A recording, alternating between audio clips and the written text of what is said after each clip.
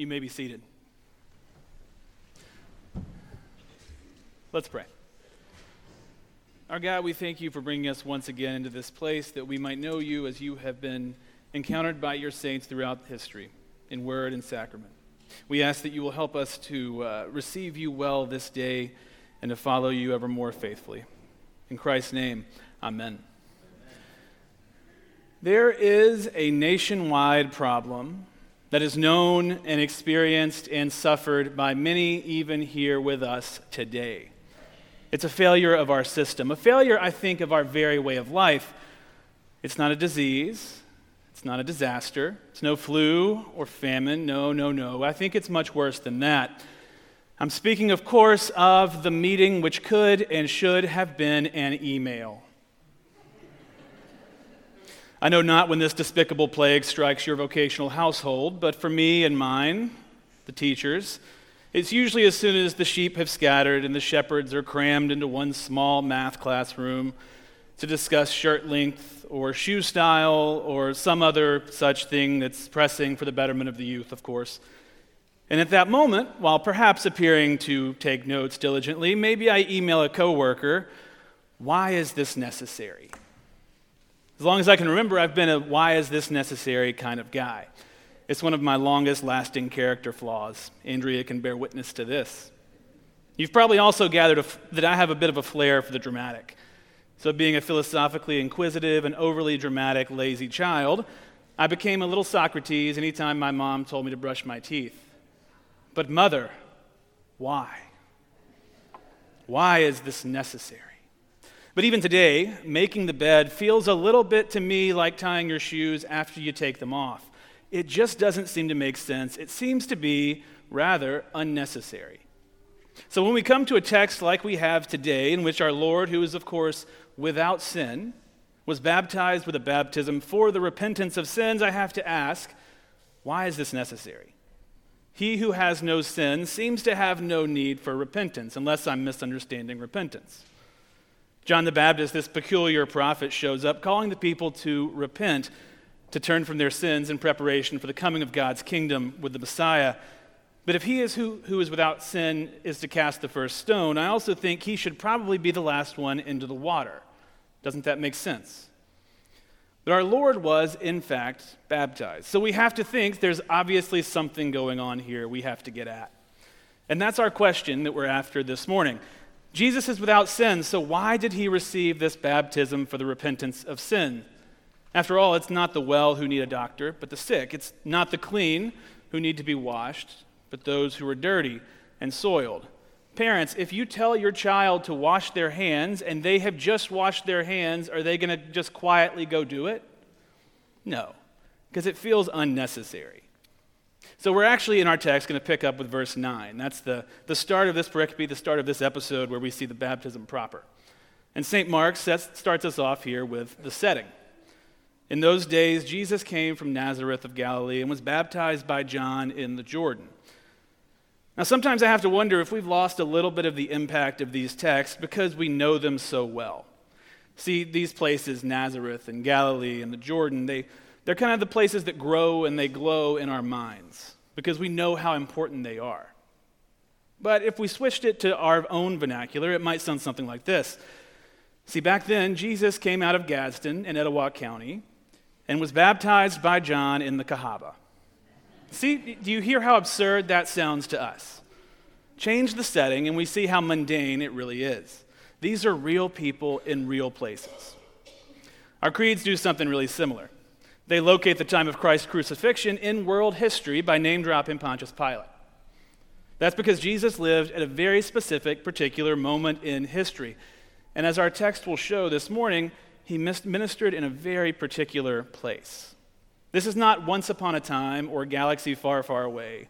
It's not Mount Olympia or Mordor. It's not Narnia or Neverland. The things we're talking about happened in recorded human history, in real places, to real people, in real life. And one of the greatest scandals of our faith, I think, is that the life work of a man who lived 2,000 years ago has meaning for you and for me today. That one particular man in one specific place accomplished something on behalf of all people. To paraphrase St. Paul, Jesus used his divine status, his divine personhood, not as an excuse to avoid suffering and pain, but instead he humbled himself, stepping into our world and experiencing all that afflicts us as his people, as his creatures. So why was it necessary for Christ to be baptized? Well, here's our first reason.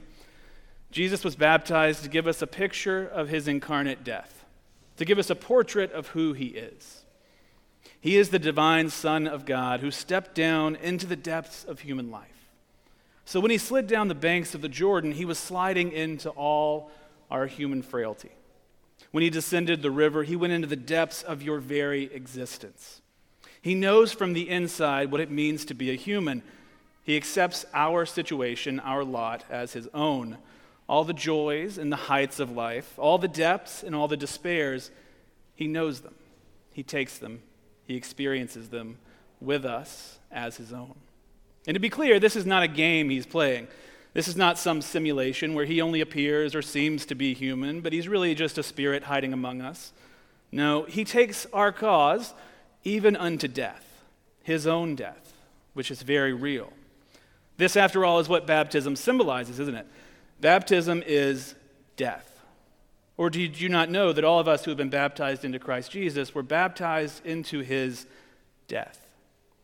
Jesus' baptism in the Jordan anticipates and points to his cross on Calvary. And that's because water, if you've noticed, is a natural-born killer. Ask Pharaoh and the Egyptians. Ask Jonah. Ask those last two unicorns who thought they had just the chance to hit snooze one more time. Water kills. That's what it does. In the ancient mind, the ocean waters were a symbol of chaos and that which threatens us as civilized people. By the way, that's why Revelation speaks of a glassy sea. So when our Lord stepped down into the waters of that river, he was stepping down into the death and chaos, the whole sound and fury of human life. So to return to that big picture, overarching question, why was Jesus baptized? Well, first, he was baptized to give us a picture of his incarnate death, to give us a portrait of who he truly is, the Son of God who dies on the cross for us. But this descent has reached its depths, and the grave cannot keep its prey. And when he came up out of the water, immediately he saw the heavens being torn open, and the Spirit descending on him like a dove. So first, Jesus was baptized to give us a picture of his incarnate death, but secondly, he was baptized to open the way of his resurrection life. Water kills, but water also gives life. There's a reason nobody lives in the desert. There's a reason almost every major civilization formed on a river, or as they called it, living water. Water is the source of life. And I think it's pretty cool how St. Mark, cinches some things together for us. We all know the word schism. It comes from the Greek word schizo, which means to split open, to tear open. And Mark uses this word in his gospel exactly twice, 2 times. Once here of the heavens being torn open, and a second time when the curtain in the temple was torn. The curtain which represents that which separates us from God. See, Mark wants us to see that at the very beginning and the very end, Christ's death removes our separation from God. There's another cinching, another tying together that St. Mark does in the next part here. He says, when the heavens were torn open, he saw the Spirit descending on him like a dove. And we, as good readers, right, we say, wait, I've seen that before. I've seen the Spirit hovering before, haven't we? Because there was another time when the Spirit hovered over the waters, over the face of the deep. And that's in Genesis 1:2, in the very beginning, in the beginning of creation. But here, in baptism of our Lord, God is creating something new. In Jesus Christ, God is recreating the world, and this new creation of the world has its first fruits in the resurrection of Christ. And you and I, through baptism and faith, are also creatures of this kingdom. Therefore, if anyone is in Christ, behold, the old has passed away, the new has come. See, Christ rose from the waters of death, victorious over the grave, reuniting us with the Father by the Spirit. We catch a glimpse, just a little taste of that here in his baptism when he rises up out of the waters. His baptism shows us his new creation. his resurrection life, and it invites us to take the plunge as well. The baptisms we'll celebrate this morning are an initiation, a starting point for these kids to walk in the resurrection life. Naomi and Moses will die this morning.